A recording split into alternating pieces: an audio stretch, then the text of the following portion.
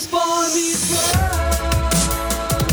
boy meets world. When this boy meets world, boy meets world.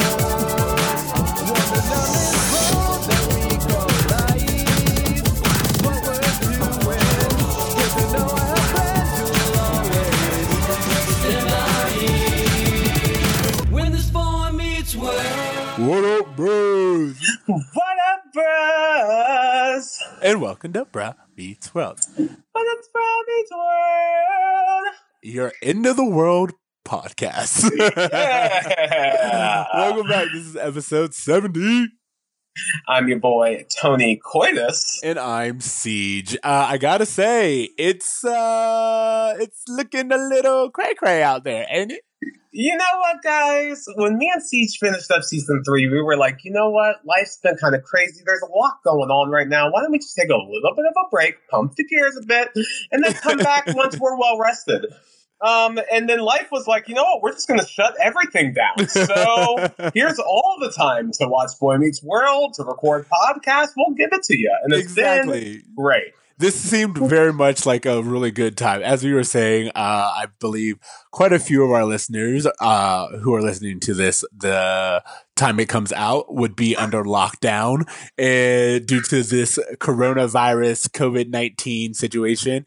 And I felt like there was no better time than now to reach out to our bros, our Boy Meets World fans, across the world. Yeah. And just let you know that we're in there with you. And we too are binging. So, and it seems just like with all the craziness on the news right now, we could all use a little bit of Mr. Feeney's wisdom to tackle some of life's problems. And guys, I am so excited to announce that we have made it to season 4. Siege, I've been talking about this since we started this. I'm so pumped to dive into it and to get your thoughts on season 4 because it's my absolute favorite season of television ever. I have to agree. I was looking at this episode and I was really, really excited. Like from the moment the new theme song drops and we got new theme song. Corey running down the stairs and jumping into the car with Eric, I cannot tell you the smile that I had on my face. I was just like, this is the Boy Meets World I remember. This is like, I am just ear to ear smiles. I am so in love with what's going on.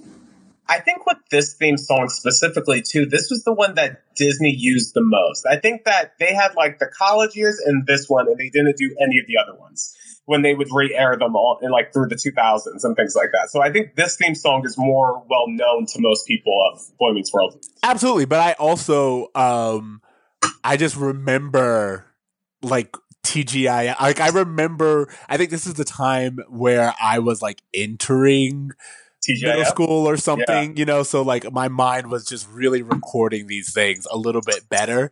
Things were a little bit more crisp, and I definitely remember this theme song, and it was a great bit of nostalgia. And as you said, right now we could use a little bit of nostalgia. It's so interesting too because this episode, the theme song is like them driving, and then we cut straight to them from a road trip, as almost to say like, hey, these boys are maturing and they're making their own decisions behind the wheel and for life almost. You know how I feel about this, and I definitely feel that every season the theme song tells us who is the most important people in Corey's life at this time. And I think this episode and the theme song itself really do showcase how we're going to be focusing more on Eric. We're going to be focusing more on the teenagers and their bond, and what they're going through in a way we never have before. We are growing up. And it's interesting because the teachers and the parents are there, but they're not there. They're Correct. kind of like these guiding figures in the opening theme song, and also as the season plays out, we kind of see that same thing going on. Let's just jump into the episode. I'm super excited to talk about it. Yeah. You want to do the tell me about it? Yeah, sure. Tell me about it, because the world's about to end. I'm really proud of you. This is season 4, episode 1. You Can Go Home Again. Nearing the end of last season's summer road trip, Corey agrees to a final pit stop without realizing that Eric intends to make it a permanent one because he feels there's nothing there for him to go back home to. In a B storyline, after winning a company award, Alan considers whether or not he's really happy with his current job as a supermarket manager. Which again, very relevant considering the times. It's so interesting watching him just being like, "Oh, I'm just a grocery store man," and now I'm like, I feel like the news is putting grocery store people and doctors in the same category. I mean, they are. Like, it's crazy. I've gone out a few times this week, and it was always to the grocery store, you know, and like I try to take time to talk to the people who are working at the stores and be like, "How are you doing? How's your day?" Just kind of reminding them that they're not just like tools or machines.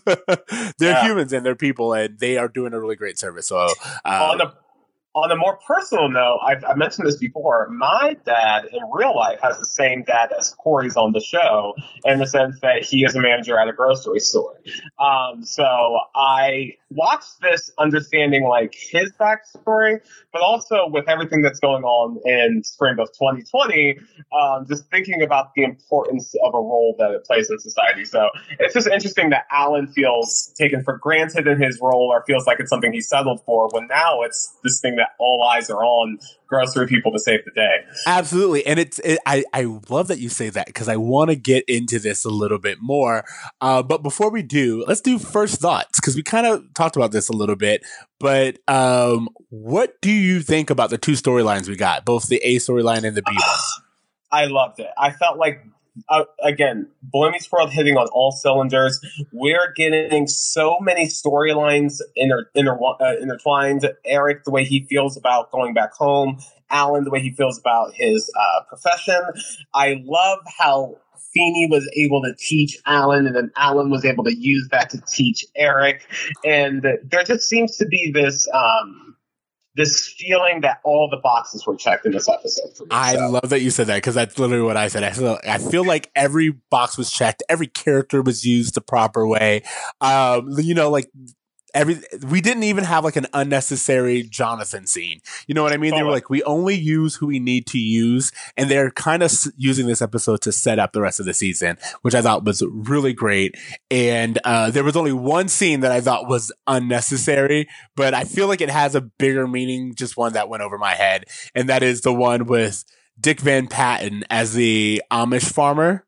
Did you know where that was from? That farmhouse there. Yeah. No. Okay. But what I noticed was that this season, it seems like they're intentionally throwing in more just gags. Okay. Like Corey at the sprinkle parade without black bottles. There's no purpose for that other than it to be a joke. I think the Amish guy is the same thing. And it just feels like they're having more fun with this, you know, old guy eating pie, I was 3 hours from home kind of humor. That did make me laugh. It did. It made me laugh. I thought it was really well done. So I think there was just, to offset some of the heavier ideas, they were trying to throw in some humor. It is heavier. I was like, we are dealing with some kind of really big ideas here. More so with Alan, I think, than Eric, just because he is like questioning his entire life choices. Well, Alan's going through like a midlife crisis, but Eric's also going through like a fifth life crisis. You know what I mean? Like he's like, there's nothing for me back home. And I think there's a really big idea behind that right now of what service am I bringing? What do I have if I don't have this college education, and if I don't have this kind of cultural status, you know? It's also this idea that, you know, Eric is feeling like he is left behind, and we're going to kind of feel that even in the next episode. But I just thought it was really interesting that he thought, I'm going to be a small fish in a big fish in a small pond, and that will make me feel better. Oh my God, I have so many thoughts about that, because the mere idea, I feel like we're also kind of getting into what we have noted before, Boy Meets World's class issue, because there seems to be a very big statement being said here about country folk. And mind you, we're only 40 minutes outside of the city. Actually, what is it? 3 hours, but 40 3 hours. So yeah, it was, you weren't far. Exactly. And I was like, we're not that far, but they are definitely making it a us versus them. And both Corey and Alan have this judgment of the Pottsville townsfolk? It's interesting because obviously it comes down to this idea of settling. Like Eric settling for what he feels like is the best he can get, and Alan settling for what's available at the moment.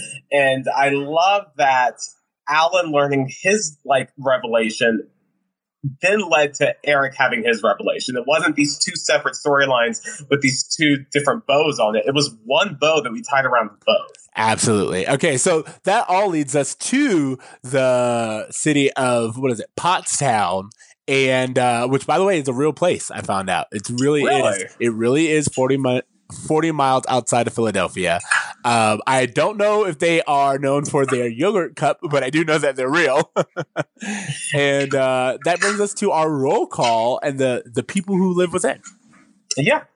So what characters do we run into in this episode? Yes, we get Irene, who is our waitress. Irene, the insecure waitress.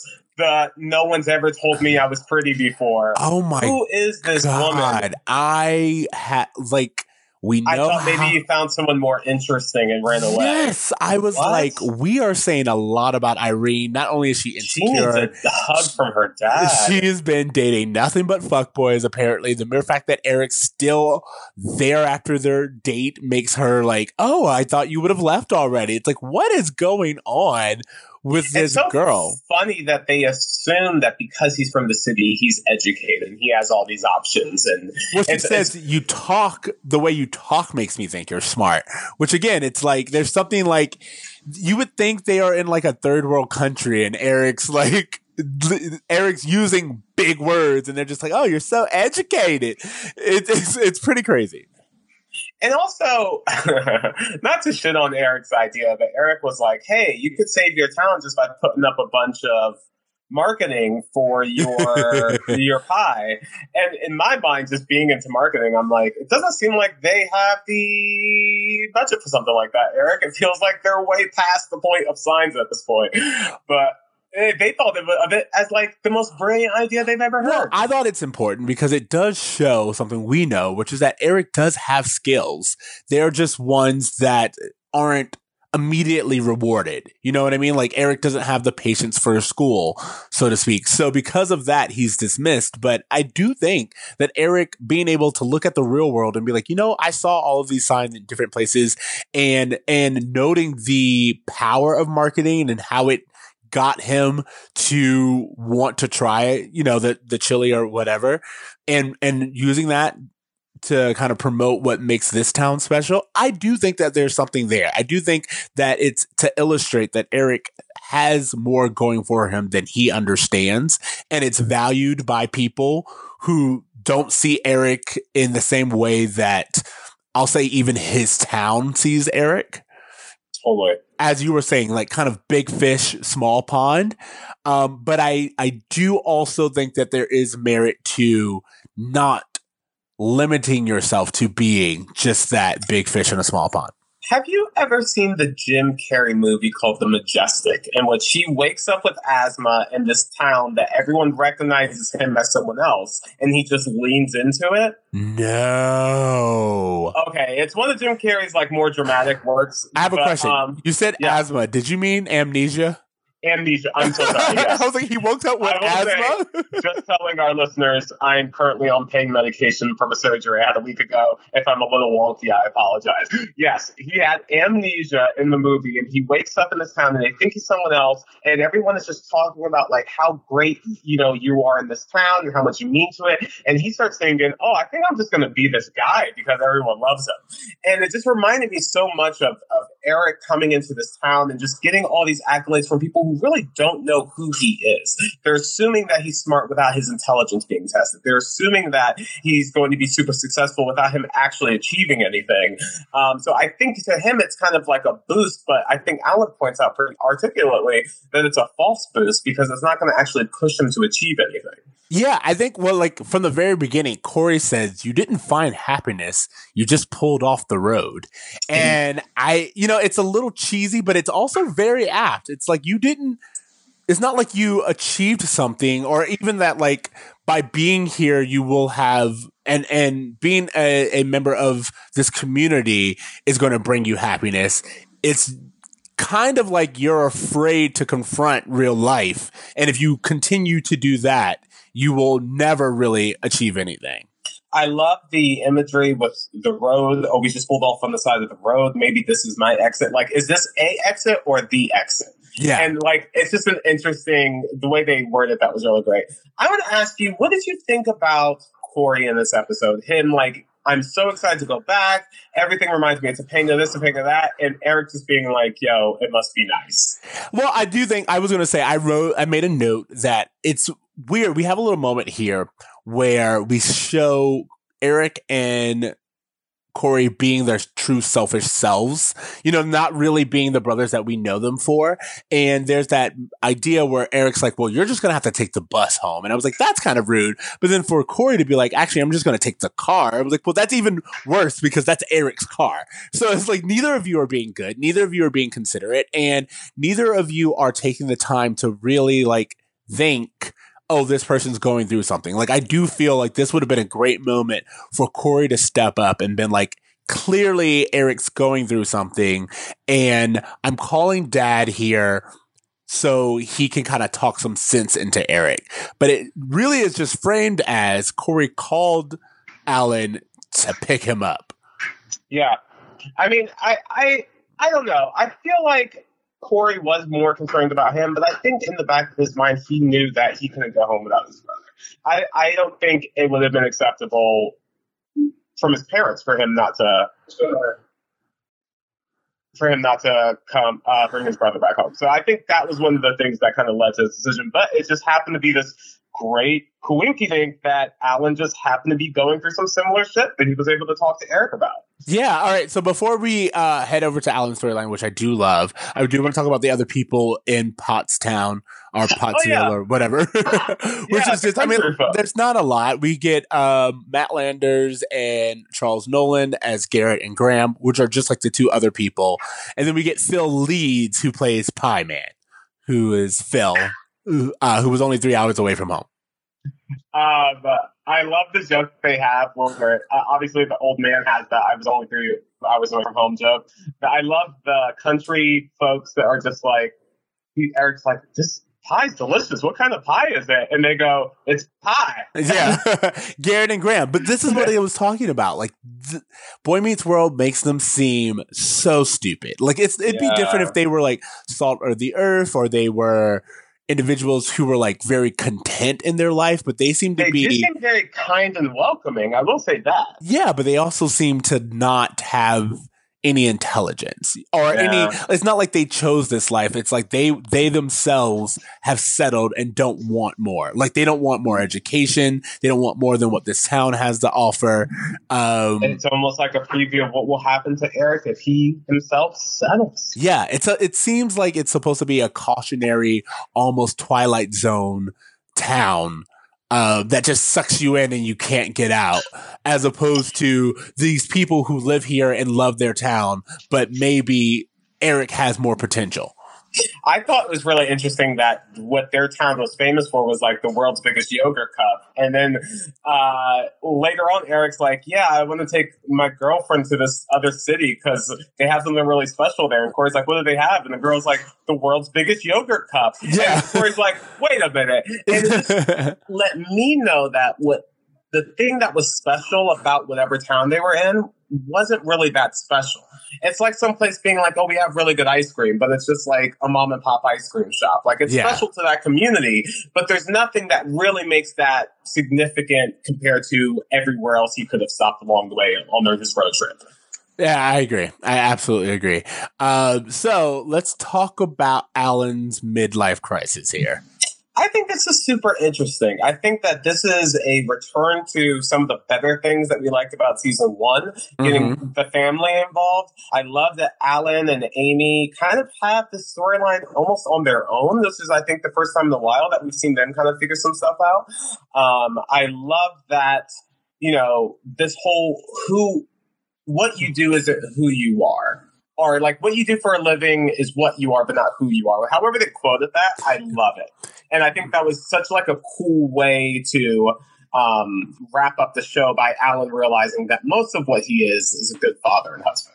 Absolutely. So it was interesting to me because, first of all, right off the bat, Alan is very irritable. He seems to be very irritable. I mean, and he's even like treating Sean. I don't know. We kind of go back and forth with how Alan feels about Corey's friends, because at one moment, Sean is like, he seems to understand Sean's plight and want to be there for him and be the surrogate family. But in another moment, he's very much like, I don't want my son's friend, who I know lives in a less fortunate neighborhood and environment, and who is telling me that he doesn't have clean water to bathe in my house. So, it just seems Sean also has a great joke where he talks about him and his dad eating the free samples, and Alan's like, you eating cheese and turkey with your own toothpicks is not free samples.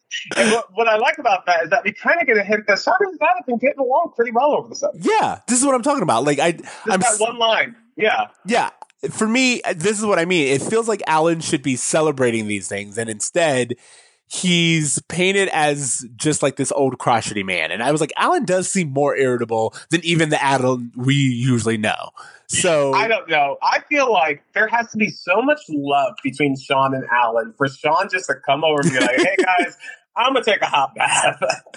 Again, I think Corey is not here yet. I think it says a lot that Sean completely ignored the warning and then still took the bath. You know what I mean? Because as we remember from the Monkeys episode last season, Alan upgraded their bath to a jacuzzi. So I understand Sean's temptation for what to go back in. And I love the you're wearing my robe. Hey, I'm naked under here. Yeah. 15-year-old says he's naked. The crowd cheers. Because wait. We went a little ahead, but I have no problem doing that right now. We are definitely in an older season. The teens are all starting to look like they're older. I was like, both Topanga and Sean and even Corey, they clearly look older than they ever looked. They definitely in a while. Like past as teenagers, not kids anymore. Like Absolutely. There's no distinction. Like it's not even close. Yes. Absolutely. And then it's really funny considering, like you're right, the crowd woos, but like he looks old enough to where wooing seems acceptable. Yeah, it's kind of like this, like, I don't know if this is cool or not thing, but let's just go with it. Yeah, absolutely. But with Alan, one of the things that you were brought up, that him going through this whole thing and questioning whether or not he should, whether or not he has settled or he's done anything. First of all, I don't like how he starts it off, which is like, I blame you. He doesn't say, "Hey, I'm questioning." He immediately blames Amy. If I didn't have this wife or these stupid kids to feed, I would never have had to do this job, which is just the best attitude to have towards your life choices. Yeah, he goes, "I was a bad boy who just didn't have the sense to leave," and I was like, "That's your problem." Did he say bad boy or bag boy? He said bad boy.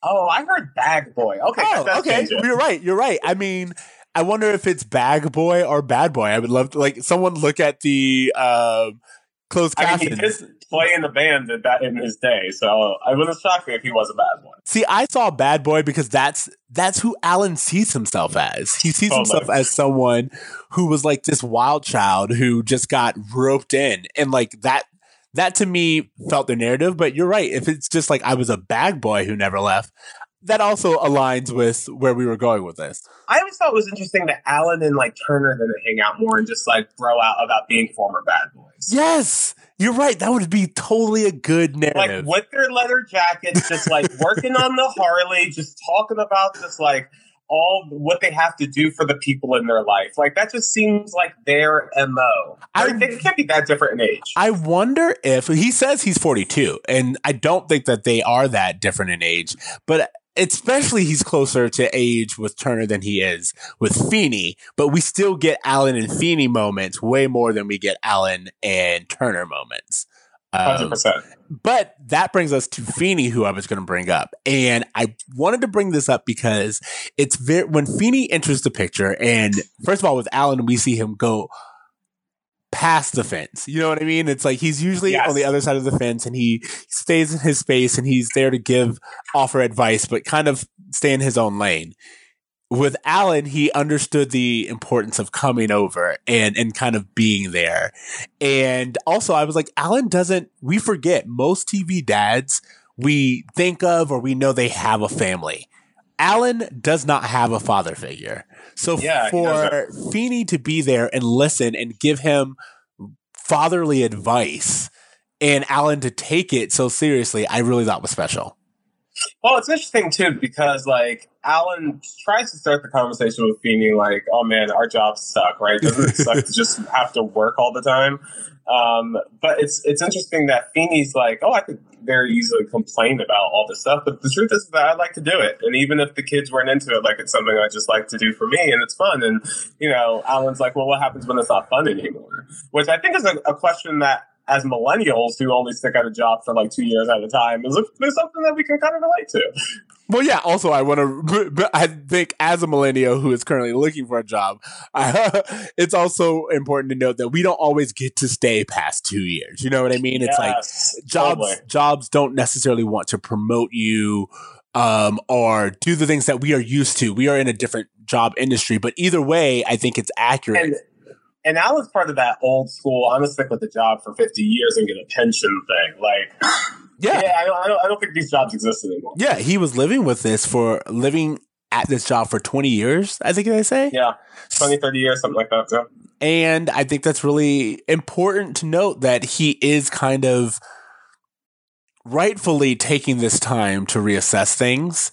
But I think it's also important that he spoke to someone like Feeney, who has been in a career even longer, and kind of asked him advice. And Feeney was like, "Look, it's still fun for me. And if it's not fun for you, then maybe you should consider something else." I just think it's cool that they really decided to choose this as a central storyline for the season, because I feel like as a father to change his career, they're really exploring like the insecurities of just like being able to provide for your family. And like, it's just a very vulnerable position to put the father figure in a sitcom. And the fact that they choose that is super interesting to me. That like, it's having him take a risk for something, having him choose something for himself and his character that would, enrich it. And in a way that I think we kind of see with Amy later on when she decides to go back to school. I just like the parents fleshing out and becoming more involved in the kids' world as well. Yeah, I'm definitely interested to see where we go with this for Amy, because what I don't like between this episode and the next is Amy is just kind of, again, a supporting character. And I mean that in the sense that she is supporting Alan. Totally. And I think in the next episode, she supports Eric. And Amy is supportive, but not really giving her time to shine. And I really want to see them do something different, because we are getting the male characters who are allowed to question their lot in life. You know what? I will say that I don't really recall season 4 doing a lot with Amy, but I do think there is tons going on with Topanga this season, which I think will fill some of that void. I cannot wait to talk about that, because I have opinions and I don't think everyone's going to like them. But anyway. Oh, wow. Okay, yeah. I think of that. Any other notes? I just thought, this episode ended from a script perspective, like, Eric being like, "Corey, how do you know?" Because he's dad. Alan saying, "Yeah, that's mostly what I am." I just thought that was a perfect way to end this episode. And I really enjoyed it. I don't think there was one thing about this episode I disliked. Yeah, I agree. I was very, very much someone who was like, I think that because that's, what did he say? Alan said something along the lines of, "That's mostly what I am." He realizes, as you pointed out, that his job is just part of who he is. And he's done way more successful things than that. Even if he doesn't think so. So totally. I really, I appreciated that. I also like the epilogue, because that was also a good way of setting up kind of these new dynamics. We had the Eric and Alan situation earlier. But what is really interesting is this idea of Corey, Sean, and Topanga. And Topanga really rising to the role of being equal in the storylines as Corey and Sean. And I kind of felt like it was a good way of seeing Sean and Topanga wait for Corey to come home. And Topanga being like, "He's totally going to come and kiss me." And Sean being like, "No, I'm his best friend. We have this dynamic. We're going to be the main thing."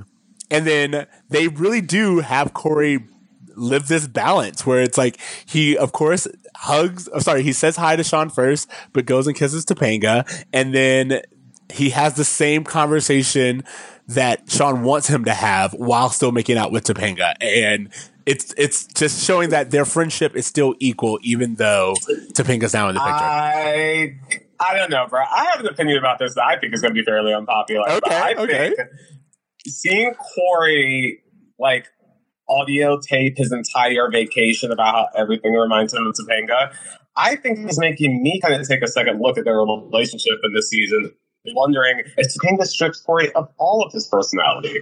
And I don't know that I'm proven wrong there. Oh, well, no, here's the thing. I do not disagree with that. I think I am not as much of a fan of the Corey Topanga pairing as I think we were as kids. Yeah, because I just thought he was a cool, interesting kid when he was just figuring things out in the first season. And I just want to see what that kid's up to, not what, the other half of Topanga is up to. I agree, but my point was that they kind of show them, the three of them, on equal footing.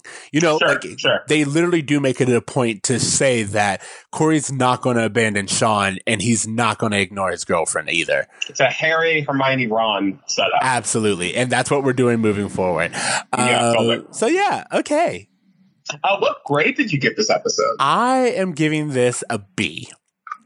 A B, okay. And I'm giving it a B because we had scenes like the farmhouse over there bit, which just could have been removed. We have a little bit of dialogue that is unnecessary and could be trimmed. And also, as you said, I feel like either giving Amy more to do or bringing Turner into it as like a friend would have been nice. But ultimately, I was very, very pleased with this episode, and it was a great bit of nostalgia. I'm giving this episode an A because I think it was a perfect script. Did you have a Feeny lesson? Did you have a bro moment? I just had a point where Eric was talking about the small town, and he goes, "They made me feel important."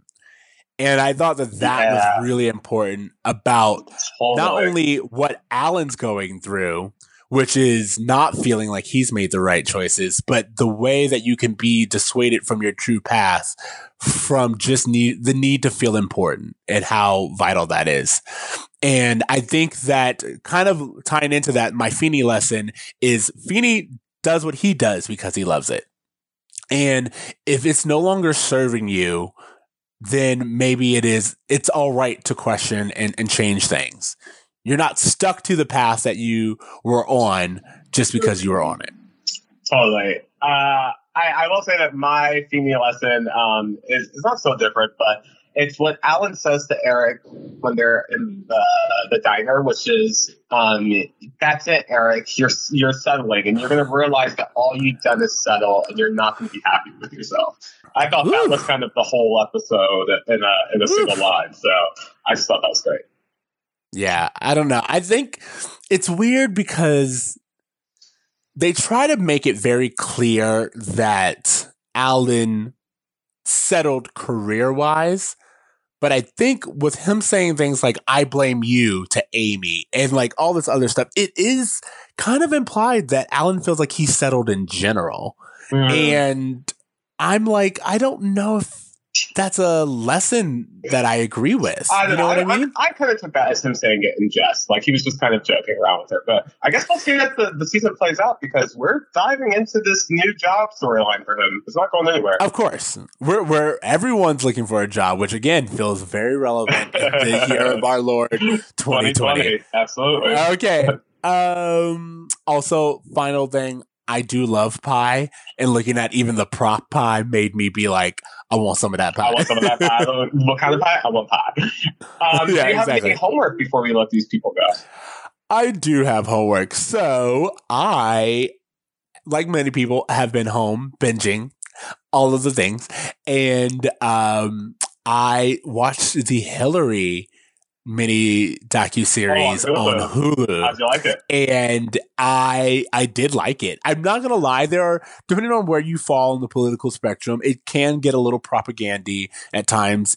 It's clearly made in the light of being pro Hillary, but I think just in general, it's important to see the contribution she has made to the world, to America, and for women.